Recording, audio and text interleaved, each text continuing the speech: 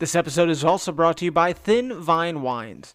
Thin Vine Wines is a family-owned small batch winery that proudly supports first responders, veterans, as well as cancer survivors and fighters. If you order from Thin Vine Wines, $2 of each bottle sold is donated to nonprofits which supports first responders, the military, cancer research, and disaster relief. And isn't that what we all want? To feel good about feeling good? Well, that's what Thin Vine Wines is all about. Well, in these crazy times, let the 10-8 podcast help you too. Now, when you order 2 or more bottles of wine, you use promo code 10-8, TEN, the number 8, to check out, and you get $10 off your order. Again, that's 10-8, TEN, the number 8, for $10 off 2 or more bottles of wine. And let me tell you, I just had their Thin Blue Vine on vacation, and it was amazing. So please, check them out at thinvine.wine. Then enjoy. The views and opinions expressed on the 10-8 podcast are those of the authors and guests individually. They do not necessarily reflect an official policy or position.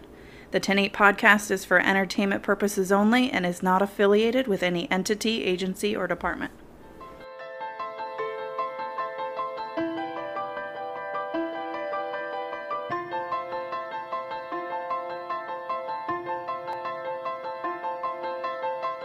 One day you opened up your eyes inside of you, inside a world, inside a universe. You didn't get to choose, you didn't get to pick the rules or pick the past or set the pace or cast the cast and crew. You didn't get to pick your starting place. And though it was a race you didn't understand, you simply lined up on the blocks, and when the pistol popped you ran, and when you tripped and dropped you picked yourself up off the ground and picked your scabs and knew you had to pick a plan to end what you began. As you got older, there were days of cold surrender, days of shrugged whatever's folded in with days of shocking splendor. But as time advanced, the lovely days were covered up from view by an advancing melancholy haze that hovered near the dew.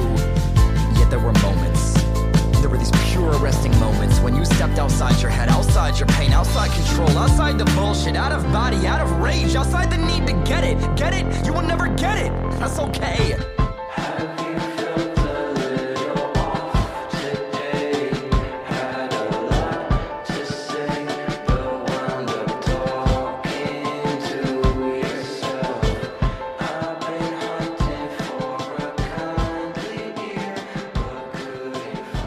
Good morning, good afternoon, and good evening, and welcome to episode number 9 of the 10-8 podcast. My guests today come from the great state of Connecticut. And I say the great state of Connecticut, but if you've ever been there, that's an oxymoron, I'm sorry. Anyway, one has 17 years of service as a police officer and is currently serving as a police sergeant, and the other has 18 years of service in public safety, in EMS and dispatch, and 5 years in the military as a medic. With their powers combined, they run Project 109, an organization founded on the principle of giving first responders and their families the help they need and ending the stigma regarding first responders and mental health. Now, we're going to dive into that in just a few, but I wanted to start off the episode by once again welcoming you and thanking you for tuning in. I hope you guys had a great holiday weekend, that you ate a lot, you drank a lot, and you bought a lot of merch in my merch store. Hey. If you're listening for one more day, use the code Black Friday, get 30% off everything in the store. The link is in my bio. Go to the Instagram, 10-8_memes. In the bio, merchandise. When you check out, Black Friday, 30% off. Now listen, you're here listening to this podcast because you obviously find some kind of value or benefit into this product. You may find my dry sense of humor and goofiness charming. You may find some sort of insight in my guests and our topics. Or maybe you just showed up here by accident because you took the wrong turn at Albuquerque and you were really looking for the Street Cop podcast. Whatever it is, you're here, and I'm happy that you are. But before we get into our interview, I want to throw out just an idea. For people that don't know me personally, which is most of the people listening, I'm generally very humble person. I'm not one of these big, boisterous people that brag about everything they do. Sometimes, and this is my own personality flaw, is I'm humble to the point of being self-deprecating.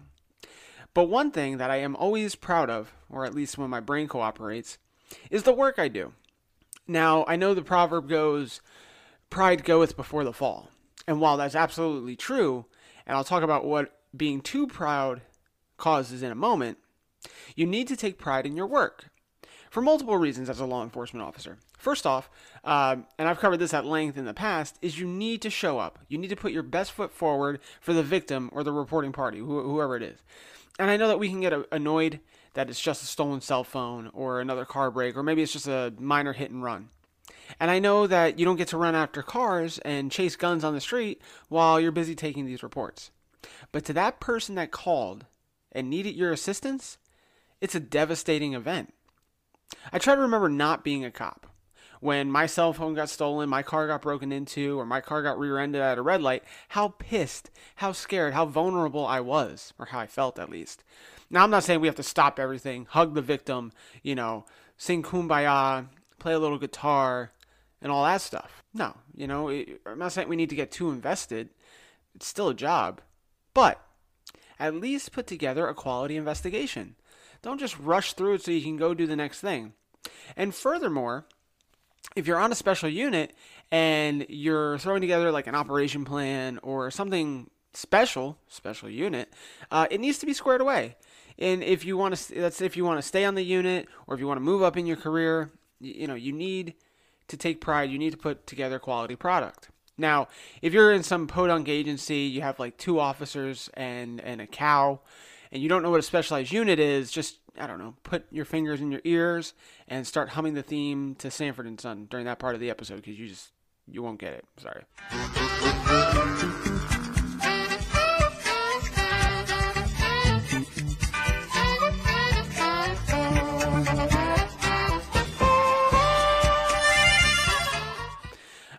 The point is, you need to put together a good product. It is beneficial to your career and is beneficial to the community we serve. And it's so easy for cops to be lazy. And I never really understood that. I didn't think it was going to be true when they were saying in the academy cops are lazy. I didn't get it. But it actually is. It's so easy to cut corners, get the job done by cutting corners. You're still going to get paid, yet you're still providing a terrible service to the community. And I hear it all the time doing follow-ups, or hear citizens walk by and give me complaints, and they go, well, the other cop didn't do this or this or that. Now, I'm not God's gift to police work. This is just stuff that I've learned from personal experience. People have, told me that I didn't do things. So I'm learning it, so I'm passing it on to you guys so you don't do it. Oh, and real quick, I need to address this too. If you get a good catch, right? Let's say you get into a car chase, you get the bad guy, a little footy chase, whatever, hopping walls, good stuff. So you catch the bad guy, you put him in cuffs, put him in your car, go to the station, write your report, send him to jail, done. That's it. Maybe you'll get accommodation, maybe your buddy will buy you coffee, maybe something good will come after it, maybe they won't. But guess what? You're getting paid on Friday. That's good. Right? Don't be on scene talking a big and bad game to the guy in cuffs, being like, oh, you thought you got away, haha, or, you didn't see me coming, or, whatever. Don't be stroking yourself off to the bad guy. I say bad guy, but to the guy you caught, and don't be, next to him with your guys and being like, did you see that tackle? Did you see that pit? Come on, guys, be professional. And yes, it's all good to talk about good catches. Like, oh, you see what Mickey got? Oh, he got 35,000 pounds of bath salts. But if you're the guy walking around and you're just high-fiving yourself, you're the clown of the week.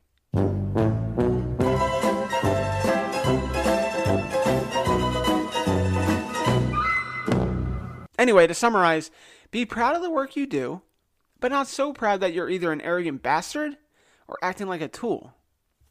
Balance. That's what I say almost every episode. We need balance. It's not a hard concept. Anyway, I just had to get that out there. I like to give some insight into police work without giving too much away in the beginning of the episode. So there you go. Stay tuned. Coming up next, George and Stephanie from Project 109. It's an amazing interview, and you're going to like it. We are the lonely, lost and rejected. We are the tossed and disconnected. The outcasts of a world that passed us by. We are the shattered, we are the bruised, we are the broken down and used. We're the last of the true believers, we're the midnight eyes. Or we could say that this is love. A million times it wouldn't be enough. So take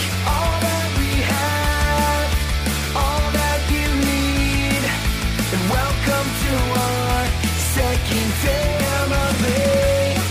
If you've ever felt alone, or you think you don't belong, you've got a home, and you've got a song. So help me sing along, sing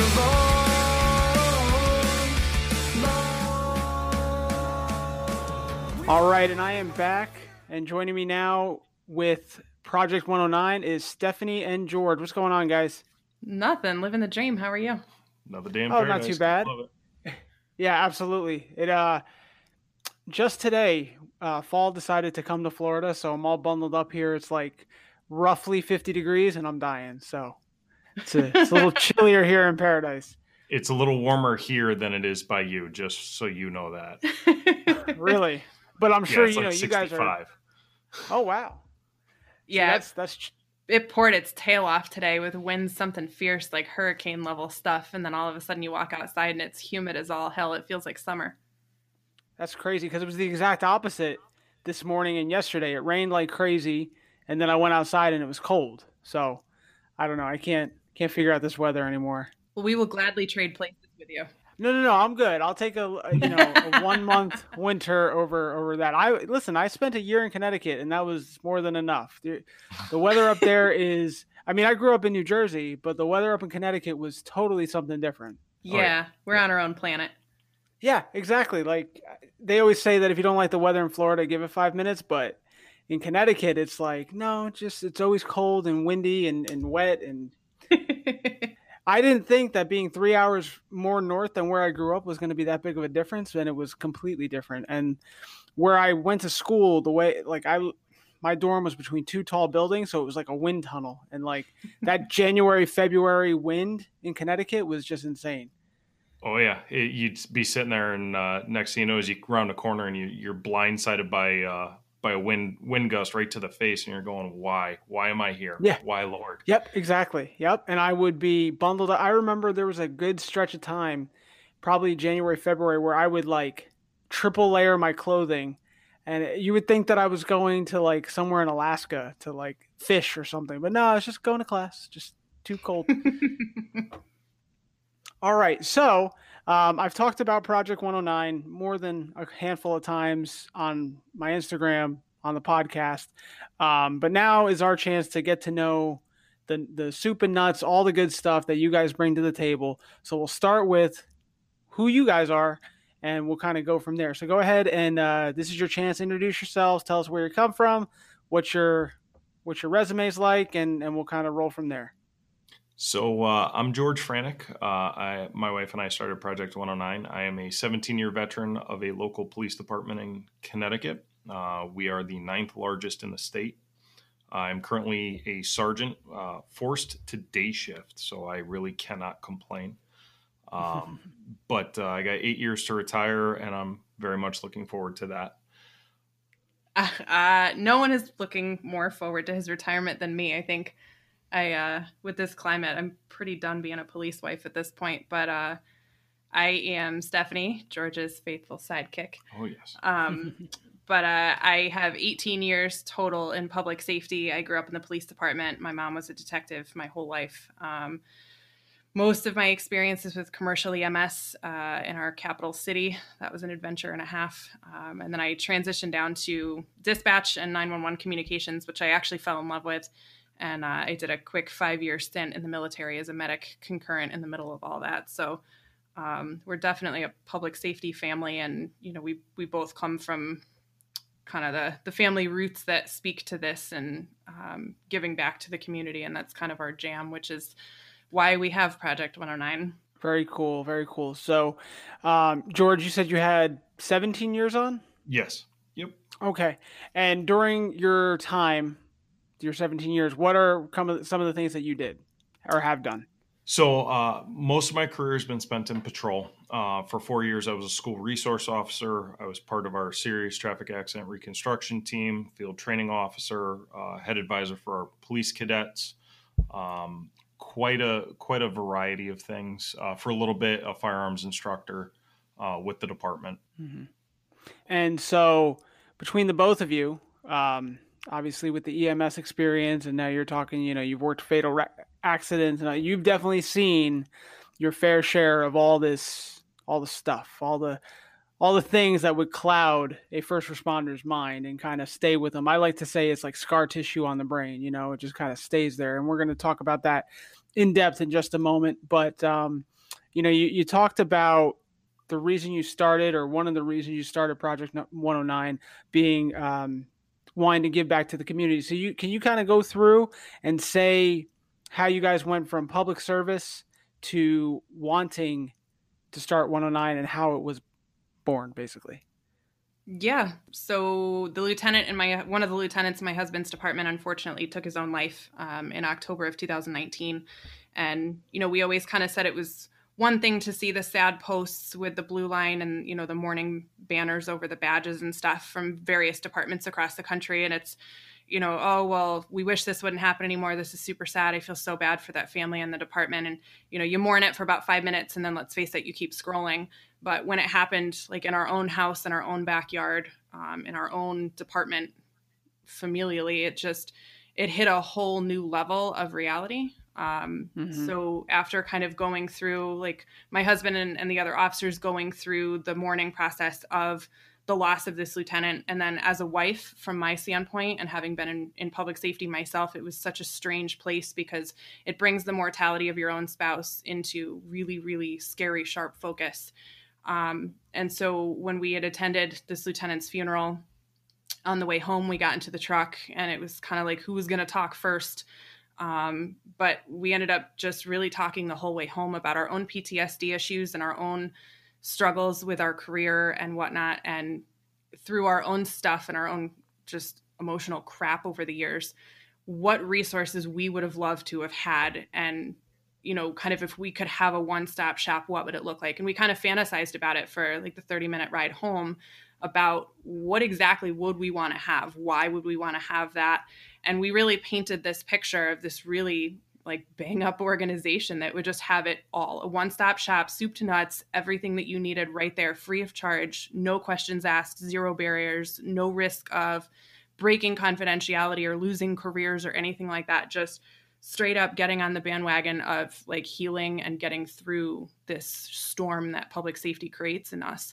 And by the time we got out of the truck, it was, well, there's no way we'll ever have money for that. So hopefully someone gets smart and creates it at some point, but it won't be us. And that was October of 2019. And by March of 2020, things started falling into place. Mysterious things started to happen where it was windfalls of money that we weren't expecting, tax returns we weren't expecting, things like that, where it was, holy crap, we could actually do this. And so we just took the leap stimulus checks and all that. Yeah. Oh yeah. Yes, exactly.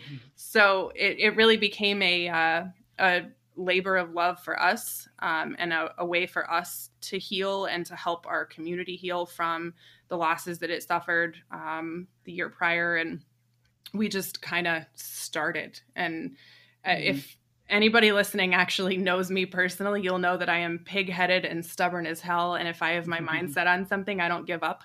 And that's pretty much what happened. I think I dragged my poor husband along and said, hey, we're doing this, get on board or move over. So that's kind of how it really came to be, was, start to finish. And here we are. We moved at warp speed, which was crazy, but we're up and running.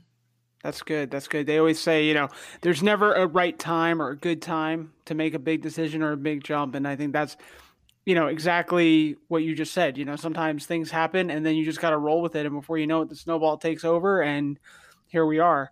Also, the story with your lieutenant, sorry to hear about the passing, very similar to something that happened with me. And it really put things into perspective for me as well. About a year ago, actually, I don't want to say to the date, but we're very close to it. I was working patrol and a call came out. This was probably the most bizarre call just by the way it was dispatched. It was a suicidal person call at one of our parks. So, we don't know anything because at the time, me and a couple of squad mates, we were just doing things on foot. So we weren't by the computer. We weren't reading the screen. And all it just said was suicidal person at this location respond priority. So we just get in and, you tell us to go, we're going. So we go, we get there. As we are getting there, we are finding out, person on the beach, and all these different particulars with it. Well, as we're coming on scene to the park, we see a police car.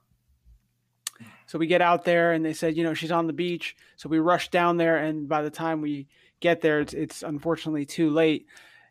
Long story short, it ends up being a sergeant at one of the neighboring jurisdictions.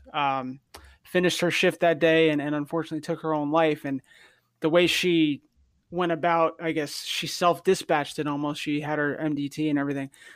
The same thing you said is, it's one thing to see it on Facebook. It's one thing to hear about it in the news, but when it's home and you realize, oh no, this happens to us. Like, it's one thing if it's in someone else's house, but it's here, it's tangible, totally puts it in a different perspective. So I think we're kind of, unfortunately, very similar in that realm. So you mentioned that Project 109 one-stop shop. Can you kind of give us examples of what is it? What do you guys have? What do you guys offer? What services do you provide? Yeah. So we offer absolutely everything. I don't think there's anything that anyone could walk through the door and say, oh, well, you don't have this and I'd like to have that. We do everything free of charge for the exception of the actual counseling aspect. And I'll cover that in a second, but we cover everything from faith-based wellness and helping people establish faiths of their own choosing, holistic wellness, things like everything from, the earthy, crunchy stuff like Reiki and meditation to like holistic nutrition and fitness and things like that.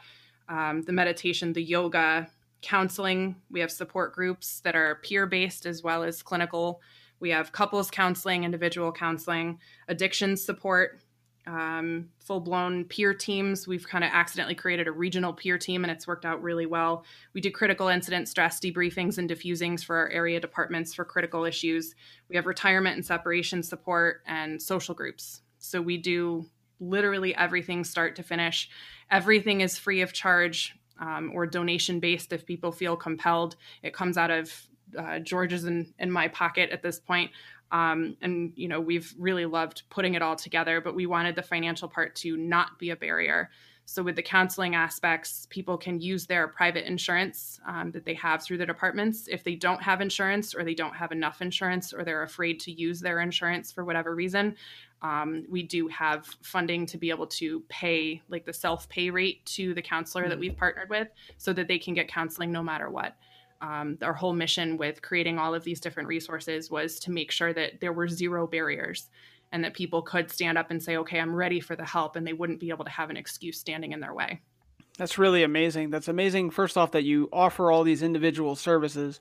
It's even more amazing that you make it at, virtually free of charge. Like you said, there are some fees, but it's even more amazing that to cover it, you're putting your own money out there. That's really amazing. So is this only available for people in Connecticut? Nope. So it started off that way. We were looking at, really just taking care of our community in that moment or those moments. But it really kind of exploded out of nowhere, especially with, 10-8's help sharing our stuff. We've gained a lot of followers. We've partnered and been able to get in touch with a lot of really, really cool agencies, actually worldwide, believe it or not, in the UK and Canada. And so we are, due to COVID, thankfully, I guess, sort of. It's very much been a blessing for us in a lot of ways. COVID's worked out okay for us. It wasn't in the beginning, and we feel horrible for the agencies that it didn't do well with. But for us, it really pushed us to think outside the box and to step away from just the specificity of Connecticut and to really look at first responders across the globe. Doesn't matter where you're from or, what kind of position you have. We're here for our community, and our community we thought was just Connecticut, and it's not. It's everybody. So we are transitioning to a almost exclusively virtual platform. We will still have some in-person services for the people that need that in person, but we are moving to a virtual platform that's going to be actually dropping December 5th. So this coming Saturday, December 5th, is going to be a place where people can log in and register, use an email and password that they create, and they'll have total access to our all of our virtual content, which will have all of the stuff that I mentioned, live stuff, pre-recorded stuff, blog level stuff, podcast things with our own podcast that we're going to be launching as well.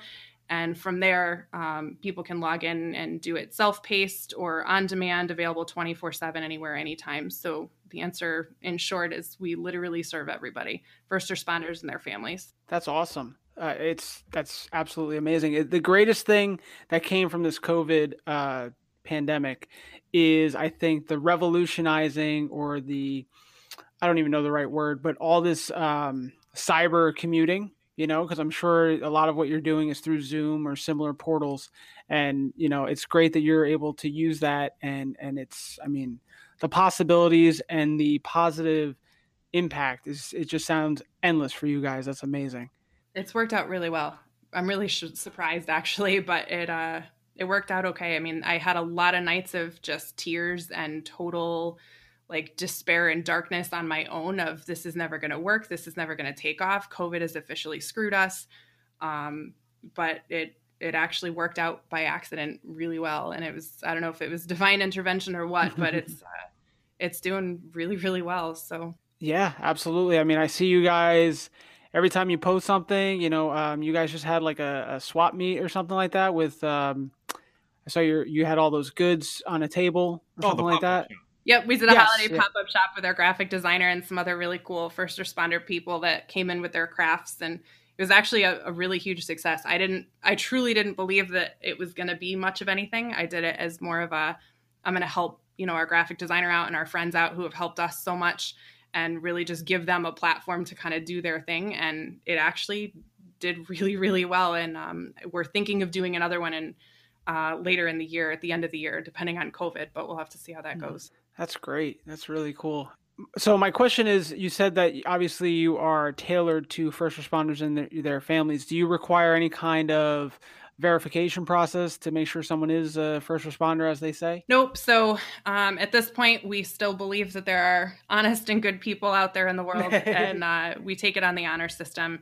I don't care if you were, in EMT class for 5 minutes and you did your ER time and you were scarred by, a traumatic code that you saw, or if you've been, a 50-year veteran of public safety who just couldn't walk away, and everything in between. If you've had your hands in public safety, fire, police, EMS, corrections, animal control, dispatch, you're one of us, and we'll take care of you for sure, along with immediate family members. So we don't deal with children directly. We do have resources that we can get families in need of, like Kid Sources in Touch, but we deal with significant others, spouses, that kind of thing.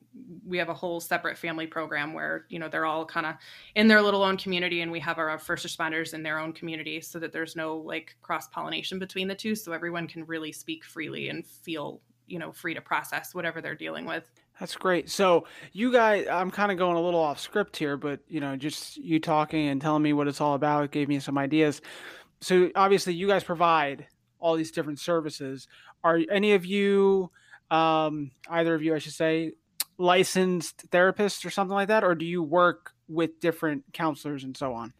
So we have a variety of licensed professionals that have stepped up and volunteered. Everyone who's with our agency is a volunteer. Nobody takes a salary of any kind, including myself as the director.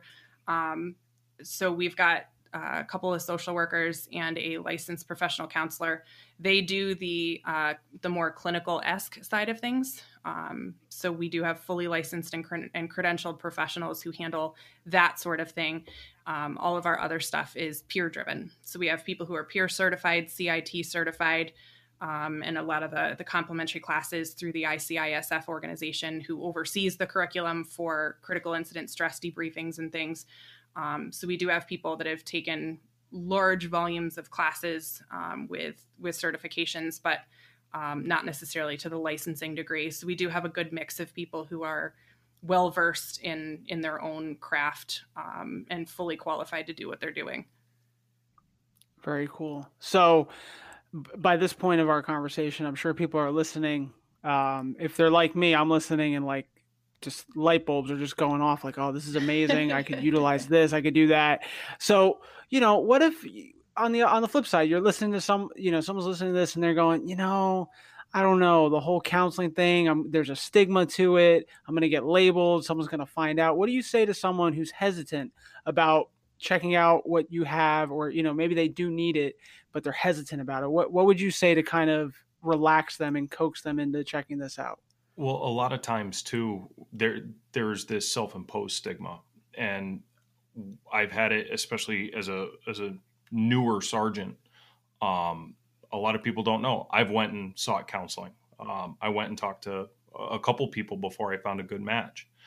The biggest thing is, it's incredible having a safe place where you can basically dump from your brain all the stuff that's there, and having that person know that it's actually beneficial, that you can go in and you can talk and work through so many different things, that they should know that it's okay and that it's actually a good thing to do. Especially for us in starting this has actually been very beneficial for us, because working with our clinicians, we've developed a very good working relationship. But it's also one of those things where it's, how can we improve? How can we do better? And that's where we're coming from, that frame of mind of, look, we've done it. We've walked through the valley and we know what's in there. There's absolutely no reason that you can't know that I went through it and I went and talked to somebody. I have no problem sharing that with someone. The biggest thing is, it's a huge help. It's also about, it's a conversation. That's it. A lot of people put a lot of weight on the word counseling or the word therapist, or the word clinician, whatever part of the country that you're from. People put so much weight on that word, and they get themselves all spun up and panicked of, well, I can't talk to a counselor. I can go talk to my coworker, but there's no way in hell I'm talking to a counselor. And there's this like stigma with the couch, in particular, that no one wants to sit on a couch. They can sit in a chair. They'll sit on, a bench, but they will not sit on a couch. And I like to tell people who really are averse to the counseling aspect of, it's just a conversation with another human who happens to be really smart in some different kind of things. Don't intimidate yourself with counseling. Don't intimidate yourself with the thought of what it could be. Go in, have a conversation, a single conversation. You don't ever have to go back if you're not comfortable, and you can get up and leave at any time. Nobody's locked you in the room. Nobody's told you that you have to stay. You go in, you sit down, and you say, hi, my name is, and I have some struggles, or I have some difficulties, or hi, my name is, and I don't want to talk to you. You can be as honest as you need to be. That's your safe place, but give it a chance. I tell people all the time, it is just a conversation. There's nothing to be afraid of. I, about a year ago, sought counseling for the first time. I noticed that I was taking work home with me, mentally, and it just, someone told me after one of our critical incidents that it was one of our department issued grief counselors or whatever. Said, we're okay, or not that it's okay, but it's natural to bring work home with you, but after a while it needs to go away, and if it doesn't, that's when you need to see somebody. So I sought counseling, and I spoke to someone for a few times, but the same thing, when I was going into the door the first time, I you ever see the videos of like the dog going into the vet and he's like pulling away? That's how I was with myself. Like, I did not want to go through that door. And it's amazing though, because once you go through it and sit and form a relationship with the other person, the therapist, you walk out and go, at least I did, where it was like, wow, I really should have done this a while ago. I really should have done this. And you have to find the right therapist too. Cause like I've had therapists over the years, and like some of them just totally sucked. And, they just like to sit there and ask me repeatedly, like, and how does that make you feel? I'm like, well, it makes me feel like crap. How do you think it makes me feel? But, right. That's not always the best counselor. And some people do really well with that, where they get the question thrown back at them. Other people do better with more practical methods of trying to help you fix things. So it's also important to do a little bit of research. about what kinds of therapists and counselors are out there. There's various types of counseling, and not everyone is right for every person. So people can also take a little bit of solace in the fact that they can also go on and do some Googling themselves and to discover what's really out there, and to do some research on therapists that offer those particular things or methods that speak to them. So there's ways to kind of take it really into your own hands and take control. Because a lot of times people are terrified because they feel like they're out of control when they're sitting with a counselor because they don't know what's coming next. But if you do some research on your own in your own private time, you can preemptively, get rid of some of the anxieties and make yourself feel more comfortable where you're more in control walking into that therapist office for the first time. My therapist it took me forever to find like the perfect therapist. And I did at one point, and she's actually the clinician that we've affiliated ourselves with. She was my therapist years ago, and she is absolutely the greatest thing on the planet, but I can't use her because she's our affiliate and it's a conflict of interest. So I had to go find another one. And it took me a little while to cycle through. It can be a pain. It's definitely a process. But it's absolutely worth it.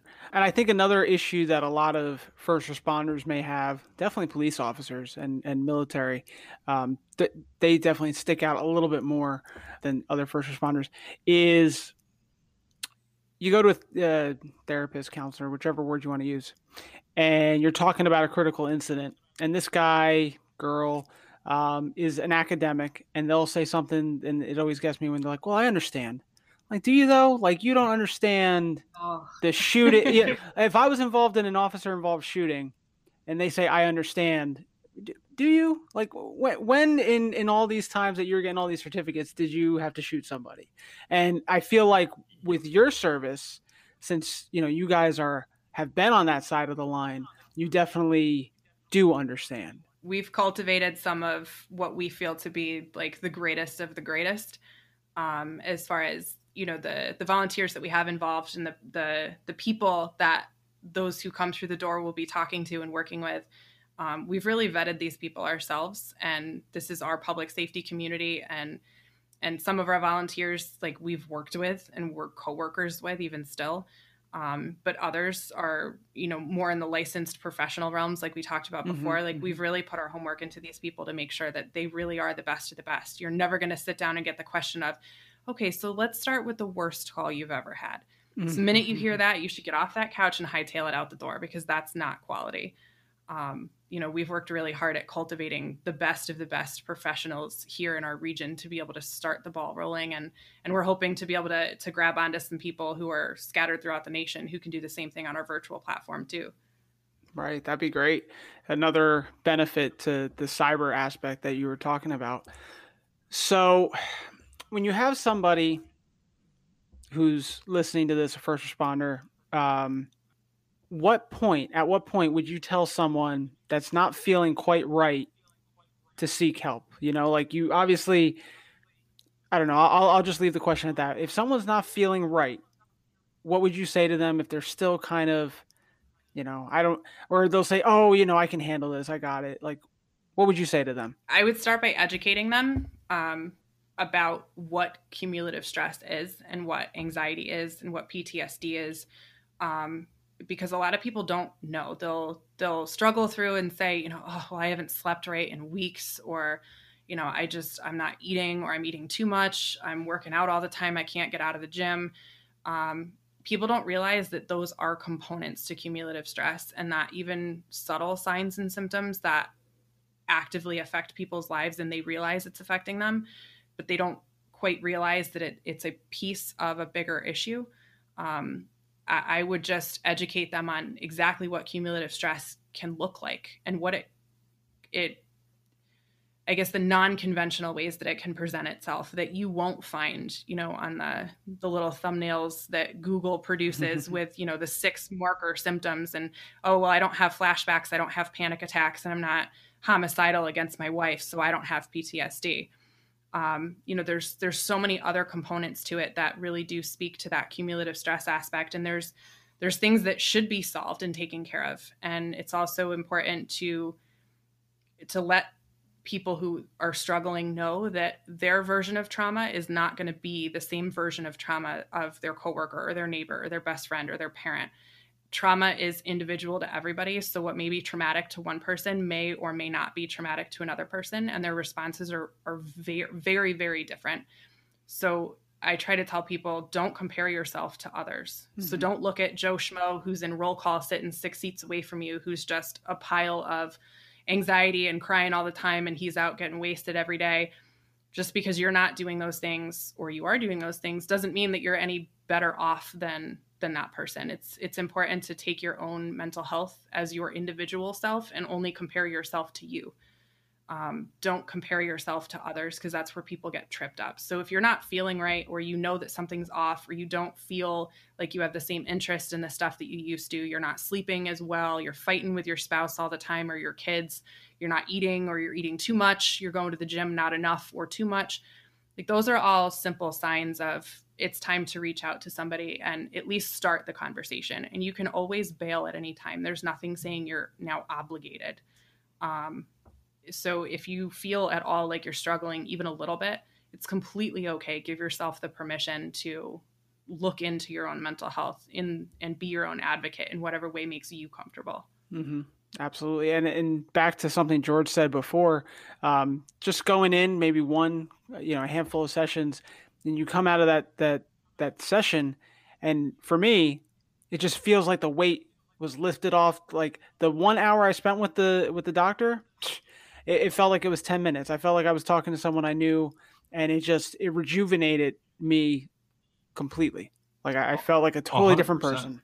I would agree with that sentiment, because when I walked into the office, it felt like there was a Mack truck sitting right above my shoulders.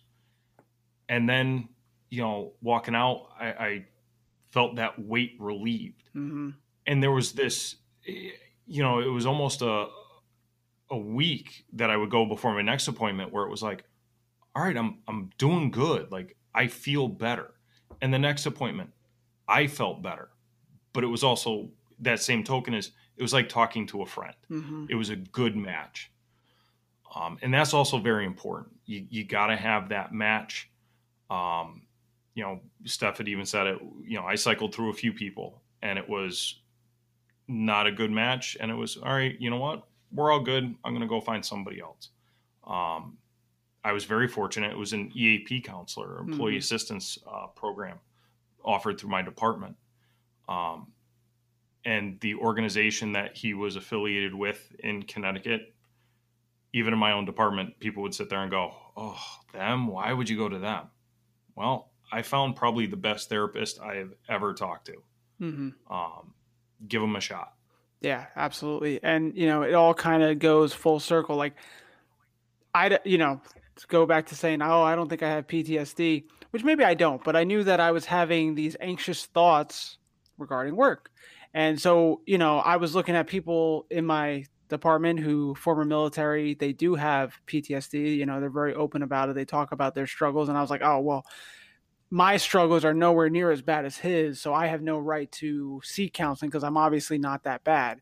And obviously what Stephanie just said is no, you can't compare yourself to him, her, whoever. You have to take each individual thing that you're going through and take care of it. Just like your physical health, if you have something going wrong, well, my cough isn't as bad as Joey's, so I'm not going to go seek, a doctor because my cough isn't that bad. No, same thing mentally as you would physically. The hard part too is unfortunately it's been deemed mental illness, and that's the label that's out there. Mm-hmm. So you don't have to have PTSD to struggle. You can have all the precursors. You can have all the weight and the crap that's in that trash can that resides in your brainstem that leads to PTSD. It's a lead up. It's not always like an end result that's the problem. But the issue with society right now is that everybody says, oh, well, mental illness awareness, PTSD is such an illness. It's not. It's a mental injury. Mm-hmm, and our community of public safety needs to realize that just like, taking a round to the shoulder, now you need surgery and, physical therapy to get you back to the road. It's like getting your bell rung real hard. Your brain gets scrambled for a minute and you need some time to unscramble it and put it back together, to then, be able to press on in a healthy way. Mm-hmm. So we need to really take a step back and stop calling it an illness and start calling it what it is. It's an injury. And in a lot of parts of the country, I would hope all of the country at some point, but parts of the country, workers' comp covers PTSD as a workplace injury. And there's a reason for that, because it's an injury. It's no different than taking around or breaking your leg or twisting your ankle. It's an injury. It's an unfortunate byproduct of the career and the profession that we've all chosen, but it's an injury and it needs to be handled as such and looked at that way. So for some people, maybe framing it that way makes it a little less intimidating. Yeah, absolutely. Or I want to say about a year ago, my department started a mental health task force. I don't really know where they're standing at the moment, but I remember them saying very similar to what you're saying about mental illness versus injury. But they said, we're not going to call it mental illness. We're going to call it mental wellness. Make sure you're okay mentally. So same idea. It just, the illness or, all the negative light that comes to mental health is just so unfortunate that, we're kind of backlogged with all the negativity, that now we're kind of playing catch up to make sure that everyone's okay. Because gone are the days where, everyone just kind of bottles it up and sticks it. No, it's okay. It doesn't make you any less of a tough guy or a hardworking employee or, a good officer to get this stuff out and make sure you're doing well. So yeah, I mean, you have to. And some of the most hardened coworkers you'll ever have cried some of the hardest tears when they go home, and they just do it in silence. Yeah. Just because you don't see it happening doesn't mean that it's not happening. And you can be the most Billy Badass level responder with a badge, handling everything like a boss, and still feel messed up or broken or dark or whatever you want to call it. And a lot of people look at George and I and say, and I've literally had people walk up to me and go like, oh my God, you've made such huge strides and such a transition, because, you used to be in such a dark place. Like, what did you do to get all your ducks in a row? And I look at them and I'm like, honey, my ducks are barely in the same waterway, much less a row. Like, I'm lucky to have them all in the same pond where I can see them with binoculars. Like, at no point will George and I ever stand up and say like, yep, we've got our crap together 100%.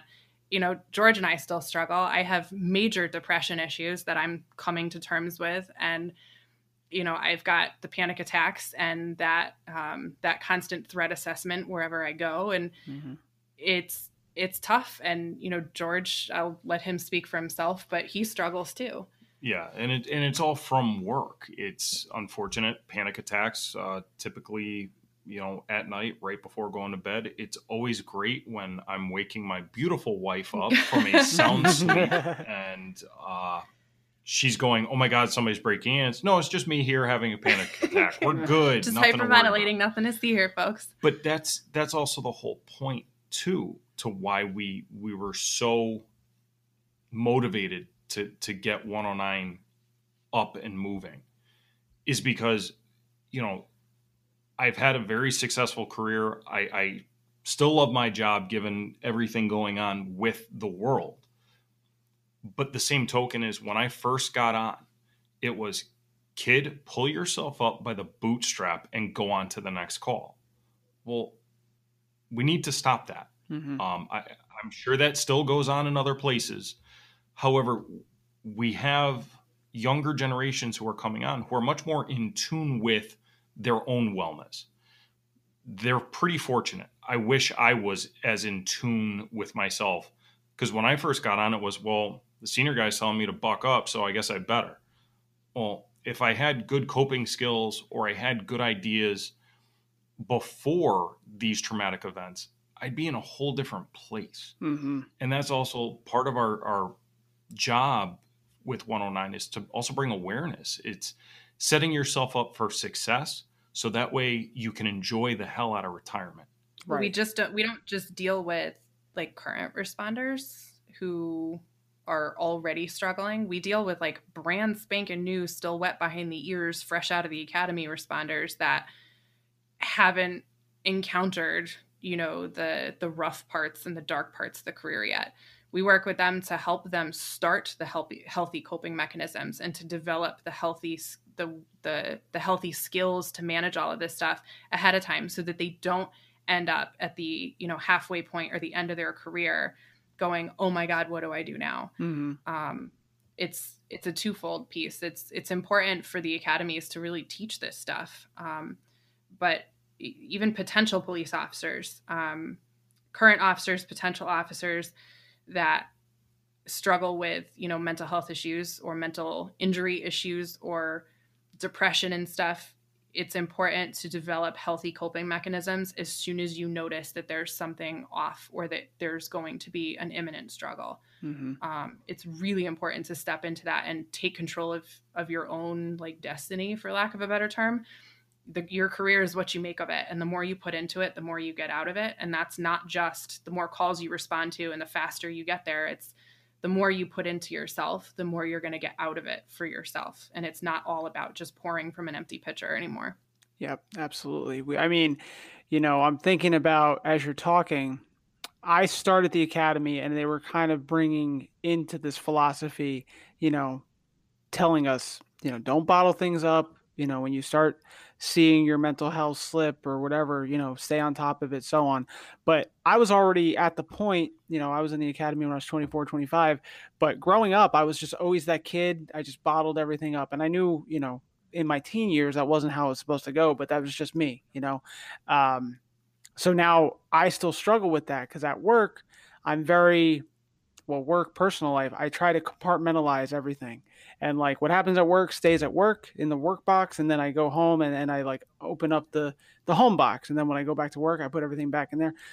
And, that's obviously it's been good for a little while, but then suddenly you start seeing stuff from the work box get put in the home box and suddenly get all the issues that, you and George were just talking about, close my eyes and I see work. I see things that happen at work and it's that's so what, I don't know, when you start dealing with something like that, because I know a lot of people that I've talked to, they do that. They do the compartmentalizing thing. What would you suggest, or how are some ways can you suggest to not do that?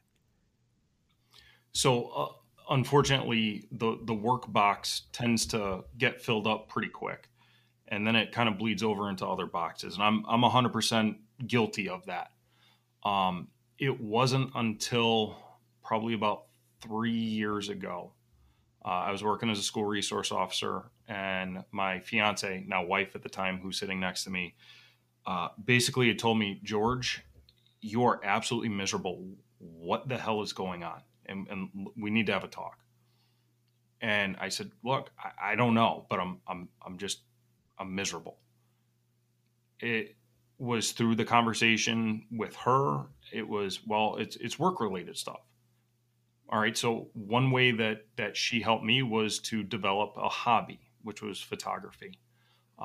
She bought me a camera, and that was a good release. You're welcome, by the way. Yes. But it's also a lot of things that happen at work. We have to be able to also talk to our significant other. Mm-hmm. Sometimes they understand it. Sometimes they don't. But that's also where we come from with 109, is trying to help the first responder couple or family process these things. But the same token too is having good hobbies, having friends that are outside of the job, being able to have your time away and decompress is of the utmost importance. Uh-huh. Doing the self-check-in and say, all right, am I okay? Am I feeling good? Even having the conversation, which can sometimes be difficult, where it's, hey, I'm just not feeling right. Have you noticed anything to your significant other? And having an honest conversation, having communication, it's important. Because my wife picks up on stuff long before I ever notice it. And she's like, no, really, you're acting like an asshole. Mm-hmm. No, I'm good. No, really, you're being an asshole. Let's have a little chat. The other thing too, with the compartmentalization that I think I've preached this to like everybody in Connecticut who's listened to us so far. So I will offer it to the nation now.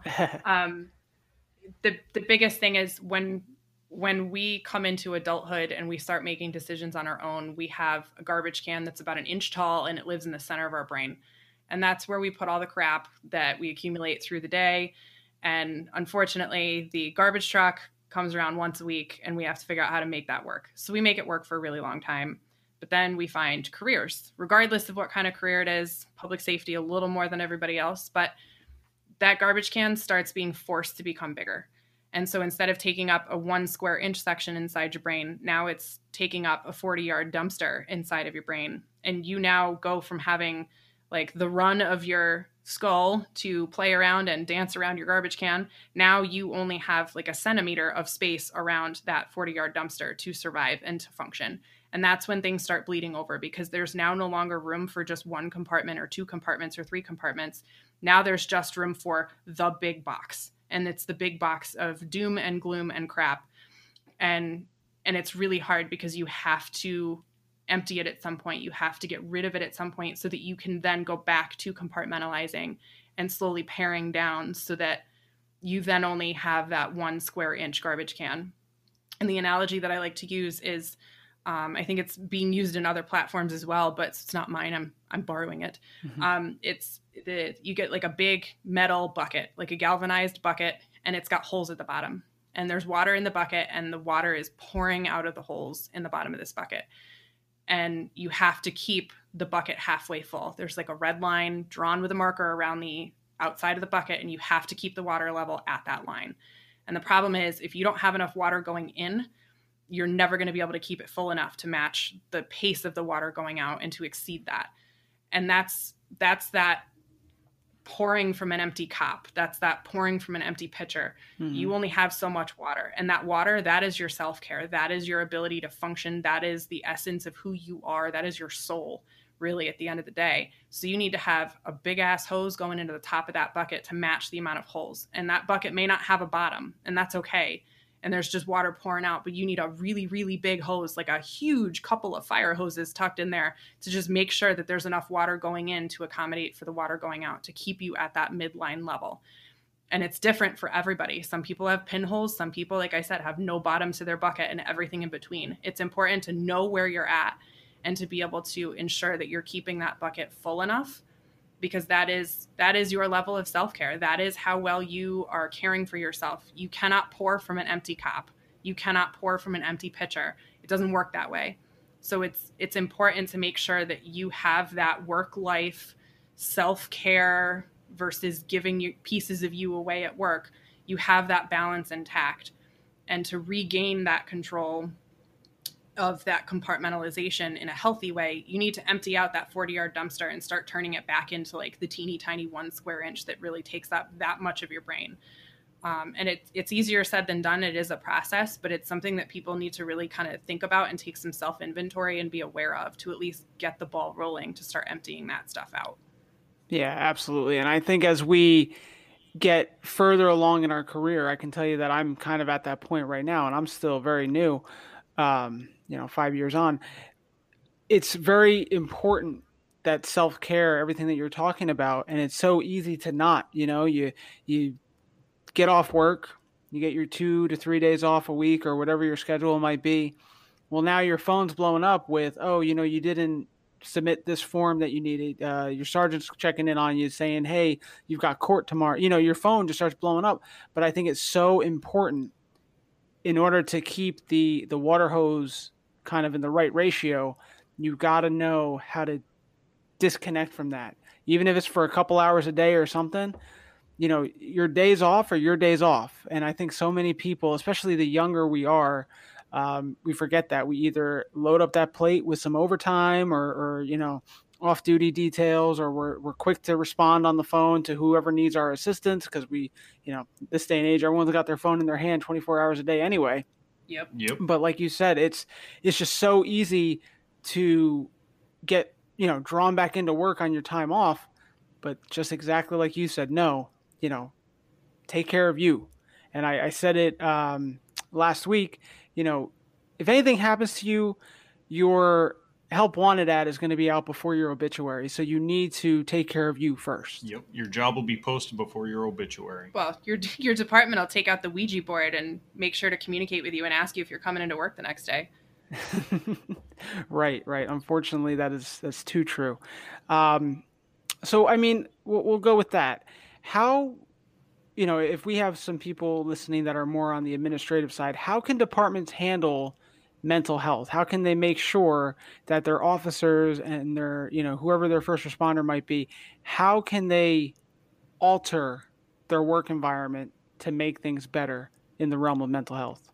Honestly, create an environment that isn't toxic. Now, that's 100% oxymoronic, especially with police departments and climate. However, all first responder departments. Yeah. The biggest thing is it goes a very long way when the chief is checking in on the troops or the captain. Having an open door policy when things are going wrong, that officers can come in and say, look, chief, captain, I got this going on at home, and not be judged or not automatically go to disciplining them, trying to get them forced out. You really have to know your officers or your EMTs or your troops. Don't perpetuate an environment that makes them feel like stepping up and asking for help or saying, hey, I need a mental health day. Don't make them feel like that's going to be an automatic career ender. Allow people to take a mental health day as a sick day and not demand a doctor's note. But also, on the flip side, it's important to genuinely care about our people. Yep. But education, too. I mean, education, training. I hate to beat the horse with the education side of things, because Lord knows there's enough training classes that people, go into zombie mode to get through the death by PowerPoint, but really create a conversation more than anything. Have an open conversation, have command staff be open about their own stuff so that patrolmen don't feel like they're alone. The other thing too is for admin to be open to constructive criticism. It's important not just to have the staff meeting with your upper echelon people, but it's important to have your meetings with your low-level guys, because when there's a disconnect, it breeds problems. Absolutely. Just to be heard. Make sure that everybody feels that they're heard. I've worked for a dispatch center that they had like quarterly staff meetings where staff could like talk directly to the director of communications, like basically the president of the organization. And there was no issue with rank or anything. I mean, there was respect 100% amongst the ranks, don't get me wrong, but like people could talk openly and their opinions, their thoughts, their concerns were taken under advisement and actually like acted on. So it made the organization feel as though they were being heard and that they were valid. And I think that's one of the more important things is for departments to really give credence to like what their people are saying. Just because it's a patrolman saying it doesn't give it any less weight than if a captain were to say the same thing. Yeah, and sometimes the word from the troops, the word from the boots on the ground, is almost more authentic and more actually the truth, as opposed to what you'll hear from another administrator. So if the guys are saying, "Hey, this is what the work environment's like," well, I would believe that 10 times more than the captain who only sees it maybe 9 to 5 Monday through Friday. So I think you're absolutely right. And furthermore, you hit on another good point. If someone says, hey, something's not right, need a mental health day, got some issues going on at home, whatever it might be, for administration or supervisors, even if it's line supervision, to be like, all right, cool, just take a day, go take care of yourself. Because we need to remember, exhaustion is a form of illness. Depression is a form of illness. These are all different things that, should fall, and hopefully they do to the people I'm listening to, should fall under, hey, you need a day, go ahead. And here's the part that I was thinking when you were saying this, like, but this could be very easily abused. And it's if I say to a supervisor, or anyone says to a supervisor, hey, I need a mental health day. Well, that doesn't mean I'm going to go sit in in a counseling office. That might mean, hey, I need to go out on the boat. I need to go fishing, or, hey, I need to go play with my kids. Don't judge me because that's how I'm decompressing. But on the same flip side, we can't have cops go, oh, I need a mental health day, and then just do it for the sake of doing it. You know what I mean? There has to be some honesty and genuine concern for ourselves without exploiting the system. The same token too, though, is as a supervisor, though, the supervisors who are having guys or girls come up to them and say, hey, you know, I'm having a bad day. I want to take a mental health day. All right, cool. But then they also need to check in on them. They also need to just make sure, hey, is there anything that I can do for you?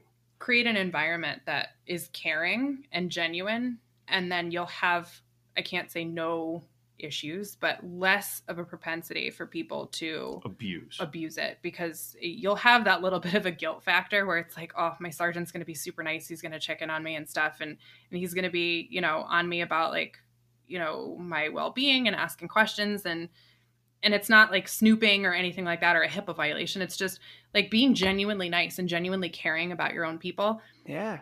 They may not, once they realize that it's genuine caring, they may not be so inclined, keyword being so inclined, to abuse it. You're always going to have the people that are going to take advantage of it. Unfortunately. But you have to take people at their word, because mental illness is so individual. It's not like you have a fever that can be measured with a medical tool and proven. Right. You know, you have to get ahead of it and take your mental health days. But employers also need to understand that taking care of your people now, paying for a couple of sick days a year for mental health days, is a hell of a lot cheaper than paying for like inpatient mental health stuff and long-term medications and things to help manage the mental injuries that come from a 25 plus year career. You know, pay now, pay later. You pay a little bit now, or you pay a heck of a lot more later. You know, it is a balancing act, unfortunately, and there is no perfect answer for everybody. But I mean, people have to come to some level of a compromise. Cities, towns, municipalities, chiefs, unions, whatever. There has to be some level of give and take. And as soon as there's more of that freed up, where people feel like they're being heard, respected, cared for, cared about, there may be a little less chronic cumulative stress to deal with. Yeah. And I feel like as I mean the more contemporary first responder community, start to kind of flesh out in bigger numbers, I feel like we're going to start getting closer and closer to removing the stigma of mental health in our profession. And that will lead to, you know, the actual cities and unions and sheriff's departments, whatever agency you work for, building in mental health days with your sick leave or whatever else. So that way, you know, it's just part of the budget at that point, and it's just going to become more and more normalized. And I really think that's not only the trend we need to go to, but I think that's the trend we're going to end up going to, because it's just becoming, you know, it's not a secret anymore. You know, the mental health issues that come from our profession is real. It's not made up. It doesn't make you, like we said before, less of an officer or anything. It doesn't make you weak. It's real. It's here. So let's fix it. Exactly. Yep. The same token too is you also have major medical health concerns, heart disease, high blood pressure, diabetes. All of that is also a byproduct of stress and cumulative stress. If we do better at managing that stress level, we're healthier, which also can mean we're happier, which means we're happier employees, which means we're going to work harder. Yeah. Less drinking, healthier eating, healthier habits. Like, you know, there's statistics out there that say, you know, like 60 something percent. And my mom harps on me for this. It's the only reason I know it. But my mom's a retired detective. So she's 10 years retired now, and she's all panicked that, you know, I'm 10 years out and statistics say I'm probably going to die from a heart attack, you know, and I'm like, well, eat healthy and, you know, do healthy things and you won't have these problems. And I know it's easier said than done, but it's important for people to take care of themselves while they're in the career so that they can have a much longer, happier retirement out of the career. Yeah, absolutely. You know, health, it takes a toll on physical health, not just mental. Right. It's all, we forget, you know, it's all connected to the same being, right? So if you're over stressed or you know, anxious or depressed or whatever, then like you're saying, you're going to overeat, you're going to overdrink, and then that's got the physical component. Yes, it's all connected. It's all, you know, and we just back to compartmentalizing, right? It's, you know, we think that the mental health is not going to affect the physical health, but come on, it's hand in hand, and 100%. Absolutely. For sure. So I did have a couple people reach out about different things that were going on with them that they wanted me to bring up. Most of it we've covered. I just want to bring this up real quick. Yeah. So you said about potential police officers or potential responders. Well, what if, like I said, I had all this bottling that I would do, or what if you have someone who's dealt with mental health in the past, depression, anxiety, things like that, but now they want to be a police officer, they want to be a firefighter, whatever it might be, but now they're kind of concerned because if it's only going to get worse as my career goes on, and they're now concerned, this is what I want to do, but I'm concerned. What would you say to someone like that? Healthy coping mechanisms. 3 words that should be burned into the front of everybody's brain upon graduation or upon the application process. If you know that you have anxiety issues or you know that you're struggling with depression, that's not an end all be all for telling you, oh, sorry, you can't have this class of careers. You have to learn to deal with whatever the issues are that you have because they are individual and specific to you, regardless of it being a blanket diagnosis. If you know that you have certain struggles, find a way to work with those struggles and come up with healthy coping mechanisms that help mitigate those struggles ahead of time so that you can bring yourself back to like a baseline 0 before adding on the additional stress of taking on a career. And it doesn't just have to be a career in public safety. There's stress taking on a career anywhere in any field, especially when you already have anxiety and depression. I've had severe, debilitating anxiety my entire life. And believe it or not, despite where I am now, I did manage to have a pretty bang up, awesome career that I don't regret for a second. And I chose to walk away. I was not forced out. It's important to manage that ahead of time and to know your boundaries, to know your triggers, to know the things that really perpetuate your struggles and start that ball rolling each time that you do have a round of struggle. Know how to manage it, know how to handle it, know who to turn to help you treat it and to help get out of that hole as quick as you fell into it, so that you can kind of build that emotional stamina, and to have really that insight in yourself and that self-awareness of, okay, I'm having a bad day. I need this, and this is going to help me fix it. And make sure that whatever that this is a healthy version of a coping skill and not booze or drugs or, women or whatever. You don't want to go down the unhealthy road. Make sure that you have healthy habits going into it. That's the most important thing. And really the only thing that's going to really ultimately take care of that concern is to have healthy coping skills. Eat healthy, act healthy, do healthy things, and you'll be fine. You're going to have a great long career. And, as long as you have an understanding of the importance of mental health, you're fine. You're all set. Yeah, very good. I appreciate you sharing that with a couple of the new guys. Hopefully there's a lot of new guys, but listening to this. So thank you for that. Well, that concludes the main question portion of our interview today. I really want to thank you for providing all that information. It was absolutely amazing. And I hope that people are rapidly following you guys on Instagram and all these amazing things, because I think you guys have an amazing service, and I hope it only continues to grow. Thank you so much. Yeah, absolutely. So from there, we're going to, this is a very serious topic, but we're going to go to some a little bit more fun. This section is called Signal 3, where I work. That's what a hit and run is. So what we'll do, since we got 2 of you guys, I'll ask you the question, and then you both can give me your answer. You ready for it? Oh, let's do this. Bring it on. All right. So with this, don't think too hard about it. Just literally whatever comes to your mind, just blurt it out. All right, here we go. Exactly. All right, first one. If you could identify with any sandwich, what would it be and why? Turkey sandwich. Definitely turkey sandwich. It's the only meat that I can eat, and I love a turkey sandwich. On gluten-free bread, though, because, I have celiac. Oh. BLT. Got to have the bacon. Ugh, good gross. Mayonnaise. We're good. I think I'm with George with that one. Yes! Sorry. Yes! My diet's boring. I can't help it. No, turkey's good, but you can't beat a classic BLT. All right. What is your dream vacation destination? Private island, no kids, and unlimited cash. Yeah, black sand beaches, no kids, no work, no people. I can't deal with people. Just black sand beaches, lots of water, lots of sun, and that's it. Yeah, the more disconnected, the better. Yes, but we can't fly there because I can't get on an airplane. But so if we could walk there or sail there, I'd be fine. All right, so you just take a sailboat and you'll be all set. Yes, exactly. A hovercraft. Favorite movie? V for Vendetta. John Wick. Of course. Okay. Yep, that's a popular one with everyone I'm interviewing. What would be your go-to day off drink? Ooh. Fanta orange soda because I don't do alcohol. Shoot. You like that whiskey stuff or that rum from Florida when we got on vacation? We were in St. Augustine and got some pineapple rum. rum. It is very good. Very nice. Beautiful area up there. Absolutely beautiful area. Great. We'll text you where we got it. Okay, sounds good. Let's see. I guess this one will be more for George, but feel free to chime in, Stephanie.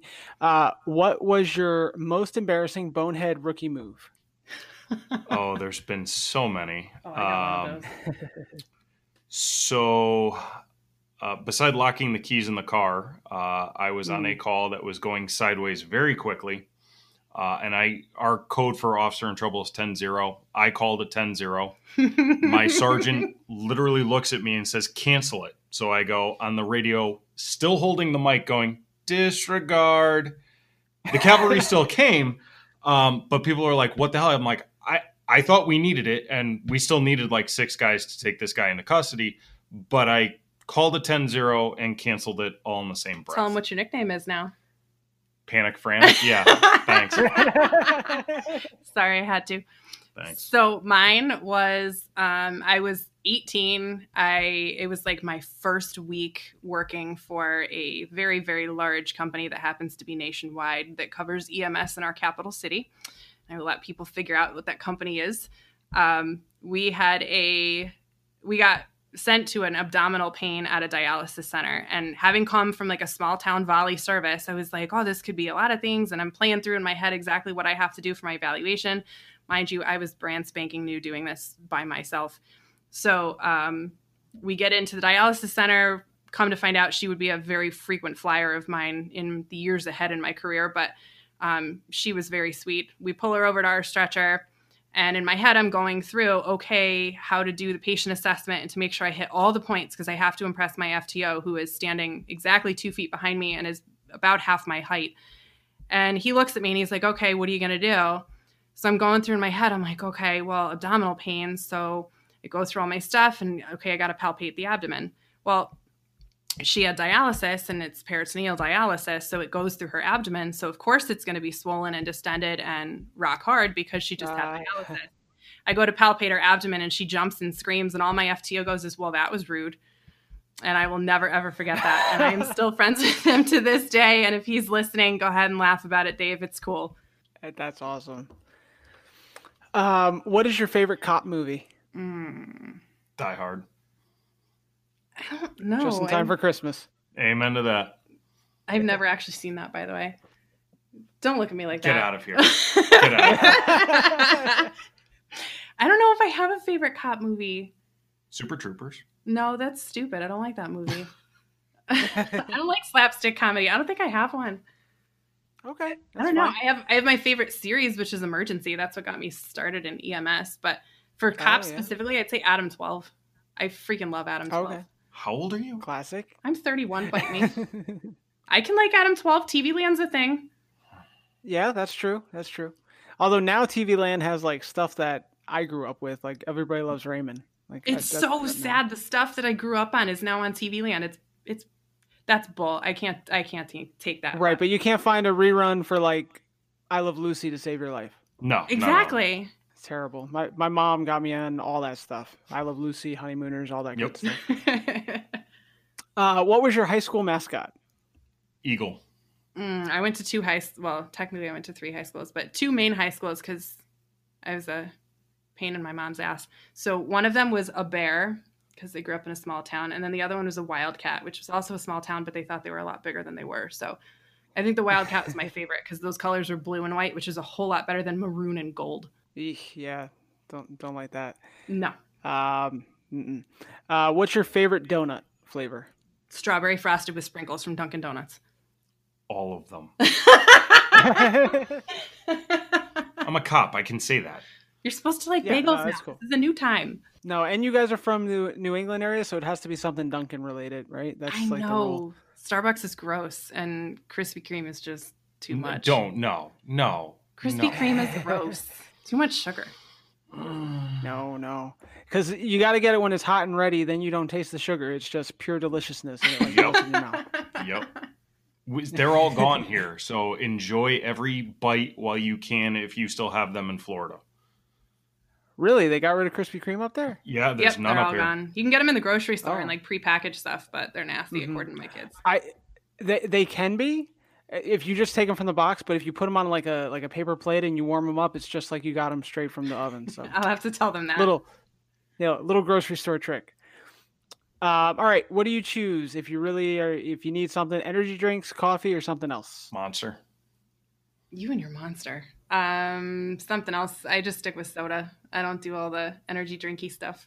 Caffeine-free soda too, no less. Oh, geez, see, that's the opposite of me. It has to have more caffeine, the better. Yep. I used to live on Mountain Dew, and I would drink it by the case every day, and it was disgusting. And then one day I couldn't drink it anymore. It just tasted like crap out of nowhere after like a really bad cold that I had, and I've never been able to do it since. All right, so if you were going to come into anything, the big moment, what's your walk-on song? That's a good one. Cotton Eye Joe. What? Dude, I grew up on a farm showing livestock. How could I not walk on a Cotton Eye Joe? Anything from the WWE album. I just all of those. We're good with that. I don't have a specific song. Okay, that'll work. Or like Jock Jams. That's another good Yes, there you go. Oh, Lord. one. All right, let's see. What was your childhood dream job? Paramedic. Police officer. Really, from jump? Yep. Absolutely. There was Very- nothing else I very- ever wanted to do. That's great. That's really good. Who's your favorite Looney Tune? Bugs Bunny. I don't have one. I thought it was stupid, to be honest. Again, what is going on? We're already You married. guys are gonna have to seek that couples counseling thing. I know. No, we're gonna sort this out over a game of Call of Duty, and she'll probably still spank me. So whatever. I'll destroy him. It'll be fine. What is the proudest moment in your career? In my career. Being promoted and having a very important person pin me. And it wasn't me, folks. And I was okay with it. Probably graduating basic training back in 2007 because my father basically told me flat out he didn't think I could do it. Nice. It's always good when you get to prove people wrong. Absolutely. Yes, and my father was not a very nice person, so I was very happy to show him up. Very good. All right, this one, I don't know how this one will go. Describe your significant other in one word. You guys are in striking distance. This could be. No, we're good. You go first. That'll depend on what I say. Loving. Pig-headed. Wow. I go for the compliment. She goes for below the belt. I see how this relationship. No, I'm kidding. I love you, but it's true. You're pig-headed. I am. I'm stubborn. stubborn as a mule, so it's fine, but And that's why you guys work so well together. exactly. If you could share a meal with one person, dead or alive, that you never met, who would it be and what would you order? You go first. I need a minute. I would say Abraham Lincoln. And it would have to be chicken parm. I just absolutely love chicken parm. There you go. I'd have to say Queen Victoria because she's like one of my top 5 most interesting people. And I would have a gluten-free turkey dinner. She could eat whatever English slop she wants, but I would eat good. Nice. I like it. Best piece of advice anyone ever gave you? I don't know if I can necessarily say that it's advice, but I took it as advice. My mother would always tell me, and I hope to God she's not listening to me because I hate when she's right. She always used to tell me, she goes, "Be careful, child. Mothers in the wild eat their young." And I always got pissed at her when she would say that to me. And then I had children, all daughters, by the way. And now that literally resonates every single day inside of the confines of my cranium. So my dad would tell me very religiously, you are what your last name is. You can either bring great shame or greatness to the family. Your dad said that? Yeah. Damn. That's profound. He's not that like profound anymore. He can be. He was an engineer, so literally a rocket scientist. Yes, very much so. Okay, so there you go. Yeah, when I got sworn in, our chief said, you wear your name on one side of your chest and you wear our badge on the other one. Don't disgrace either. So very similar to the piece of advice he gave you. Yep. Actually, I do have one piece of advice that my my military training instructor gave me after I got out of the military, because we're friends on social media still for God knows what reason. He said to me, he goes, stop trying to be better than everybody around you and start trying to be better than yourself. Yep. It's very true. Or, only try to outdo yourself yesterday. That's another similar one I always hear. Yep. All right. If you were given a mulligan or a do-over, what is something in your life that you would do differently? Oh, Christ. I have so many of those. First marriage? I don't know. Yeah, I was going to say I would not marry my ex-husband. Yeah, that's fair. Yeah, no, I definitely What is would your... do that again. What is your favorite late night snack? Baked Lay's barbecue with sour cream on the side. Reese's peanut butter cups in the freezer. Yep. I'm with you with that one. All right, the final question. If you were stuck in a foxhole, who would you want to be trapped with to help get you out? Definitely my husband, without a doubt. The dude's the most resourceful guy on the planet, even though he looks like a nerdy IT guy. Like, people would not pin him for someone that could, like, kill you before you realize you're dead, but he totally is. And he would be the greatest asset to that situation that I could ever come up with. See, there's your loving compliment, my dear. Thank you. Much appreciated. I would have to say my wife, because she legitimately, I have seen her angry. She's got nothing on any of the animals in the world that strike out. Honey badger don't care. Yeah, honey badger ain't got nothing on my wife. So I would have to say my wife. She is my better half and my battle buddy. So besties for life. All right, George and Stephanie, this was absolutely an amazing conversation. We got a lot of great information out there, and I really hope people utilize your services. I know I've reached out to you guys personally and needed some resources, and you guys have definitely helped. So I want to thank you for your time, and I want to thank you for your services. Absolutely. And can you do me a favor and just plug your social medias, plug your website, whatever it is you want to plug, and just go ahead. Yeah, absolutely. So you can find us super easy at www.project109.org. And that's got all of our stuff, including our virtual platform where you can create a login and password and get on that with all the content. Instagram is at project.109, and Facebook is, I believe it's the Project 109. But either way, if you just type in Project 109, you'll be able to see a logo that looks pretty public safety-esque, and that's us. So give us a follow, give us a like, reach out to us. We've got sweatshirts and t-shirts and long sleeve shirts for sale that are pretty sweet. You can get a hold of us on Instagram for those. And yeah, if you want to get a hold of us, we're here. We answer the phone 24/7, and we've got a pretty solid social media platform. So definitely get in touch with us, because we're here and we're the ones that you're going to talk to. So very good. And I can speak from firsthand account. Amazing, very helpful, and just great, genuine people. So once again, George and Stephanie with Project 109, thank you so much for your time, and you have a great night. You too. Thank you so much. Absolutely, no problem. And everyone listening, just stay tuned. We'll be right back. If it hadn't been for Cotton Eye Joe, I'd been married a long time ago. Where did you come from? Where did you go? Where did you come from, Cotton Eye Joe? If it hadn't been for Cotton Eye Joe, I'd been married a long time ago. Where did you come from? Where did you go? Where did you come from, Cotton Eye Joe?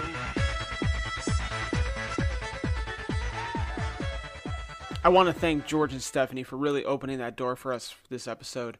I encourage you, in fact, I beg you to go check out Project 109 and see if they can't help you with whatever it is you may be dealing with. And, you know, they're an amazing free service. You're silly not to. Now, this whole episode has been one big Code 4 check. But I do want to talk about a few things before we wrap up. I know this episode's long, I apologize, but hopefully you can see the quality of what I am providing. Listen, I know my podcast and my memes are kind of middle of the road. I'm not a training savant like Dennis Benigno. I'm not funny like Mike the Cop or Officer Daniels or Deputy Hookham or all those guys. But what I am is a cop who thoroughly enjoys and loves the job and enjoys the kinds of people that I suit up with. And I also love entertaining people. When I started my page over a year ago, I had no idea the reach I would end up having. I had no desire to have a reach, to be honest. I was only doing it to save my memes from being stolen and plagiarized. But when I started having conversations, I think it was last November or December, with someone like Lamont Quarker, who's across the country, and he would tell me that my memes about cop life in Florida matched what he dealt with in Southern California, was crazy. I didn't realize it was the same thing. But what really made me realize that I had something more here than just memes is when you amazing police officers started telling me that they weren't just these stupid jokes that, I'd make to pass time. I had someone who said their buddy was Officer Stephen Carr and that he was ambushed and murdered at their police station in Fayetteville, Arkansas on December 8th, 2019. And this guy told me that he wasn't handling it very well and that my memes were giving him strength to carry on. I remember receiving that message and I didn't know how to respond to him. He needed my full attention. He needed a good response. And I was very thankful that he reached out to me, and we've had several conversations since, but it was very humbling. It was a very humbling situation. Or even now when someone tells me that his marriage is ending and life at his home is in shambles, but my jokes and this silly podcast gives him something to smile about. It really makes me thankful to have this platform and this opportunity to talk to you guys and help you guys when I can. It's the reason why I can't just walk away, no matter how frustrated I may get with Instagram and their algorithms and the anti-cop narrative. Truth be told, you guys keep it going, and I want to thank you again. I was never trying to be this, mental health person. I'm still not. Again, middle of the road. I'll just share my thoughts with you guys on a daily basis, which is what I do. But I'm very thankful that you guys have allowed me this opportunity for so long. So thank you. To continue today's Code 4 check, I want to push a book that has nothing to do with me. I read it in one sitting because as I read it, it's about discipline, it's about self-control, and I felt like I had to. The book is How to Make Shit Happen by Sean Whalen. I've talked about it before. The subtitle is Make More Money, Get in Better Shape, Create Epic Relationships, Control Your Life, Do It Now. For those of you in the church of like Andy Frisella and 75 Hard, this is the exact same shit that he's talking about. As a matter of fact, I think he references Andy at one point. Well, anyway, I'm going to read an excerpt from the introduction because it's one thing for me to tell you, hey, read this book. It's another one for me to say, this is why. This is what he says. It's I think he gets explicit. It's an explicit book. Listen, if you're a cop and you have problems with curse words, no, this is not for you. I'm sorry. But anyway, he goes, I don't have every answer. What I do have is real life experience with suicide, depression, business, bankruptcy, making millions, losing millions, building a business from scratch, divorce, lawyers and courts, rebuilding with my ex, being a father, owning multiple companies while being a good dad, and a whole bunch of other fun and crazy shit. I have done all this coaching and teaching around one single principle I learned from my coaches, which I have practiced and mastered through my own personal journey. A tool which has helped me accomplish not only all that cool stuff I just mentioned, but has helped me build an amazing relationship and friendship with my ex-wife. A tool that has helped me become a better, more connected father, and most of all, helped me build a life where I am in control. I control my day, I control my finances, I control my body and fitness. I learned how to get exactly what I want in all the areas of my life. I will tell you that I've had some issues in the past couple months that I've been struggling with. Not going to get too personal with it, but reading that book At the end of every chapter, he tells you what to do. He says, do it now. And I, like everyone that probably did read that book, was like, I'll get around to it. I was like, no, you know what? I'm going to do it now. And I did. I sat down and did a couple things that he said from that. And the instant return was amazing. So if you're having some issues with coworkers, with just people in your life, your girlfriend, your wife, your husband, read this book. It was like, I think it was under $10. Go get it. Amazon, obviously, free shipping. Read it and let me know what you think. I think you'll be pleasantly surprised what this book offers. All right, the last thing I'm going to talk about today, and then we are going to GTFO.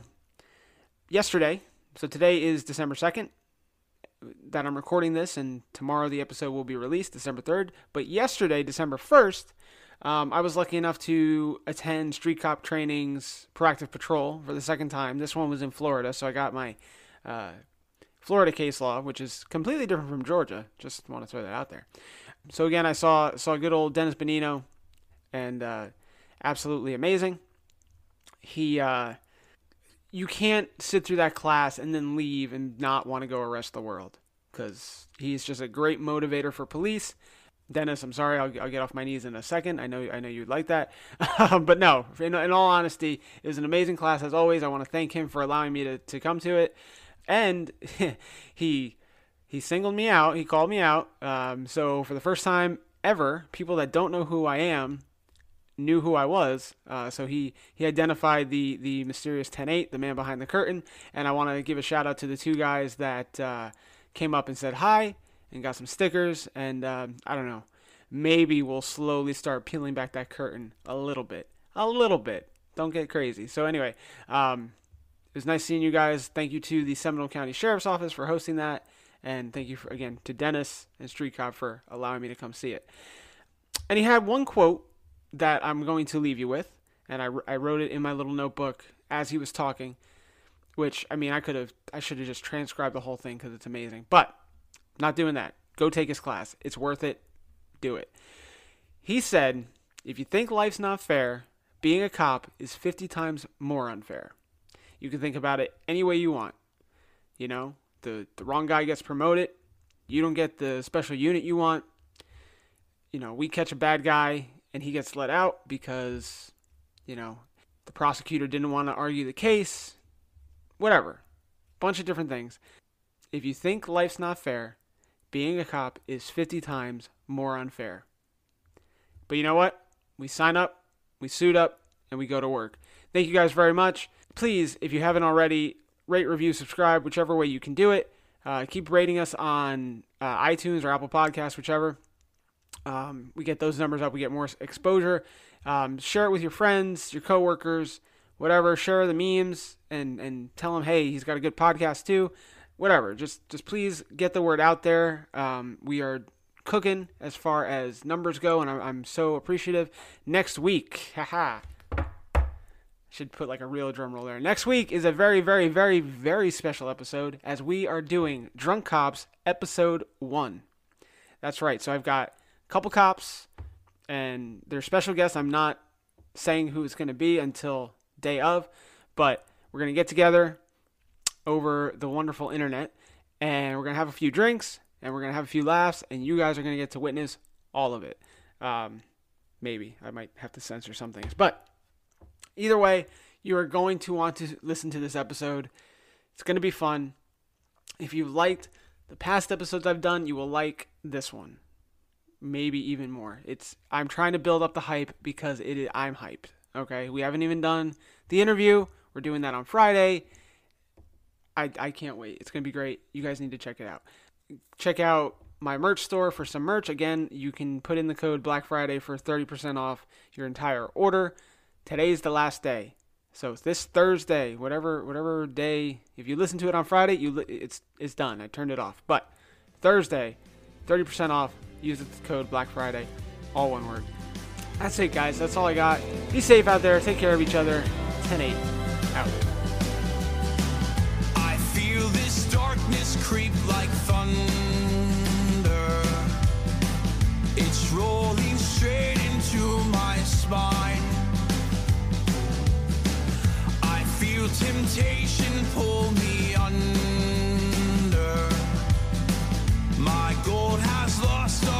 could shine. I tried so hard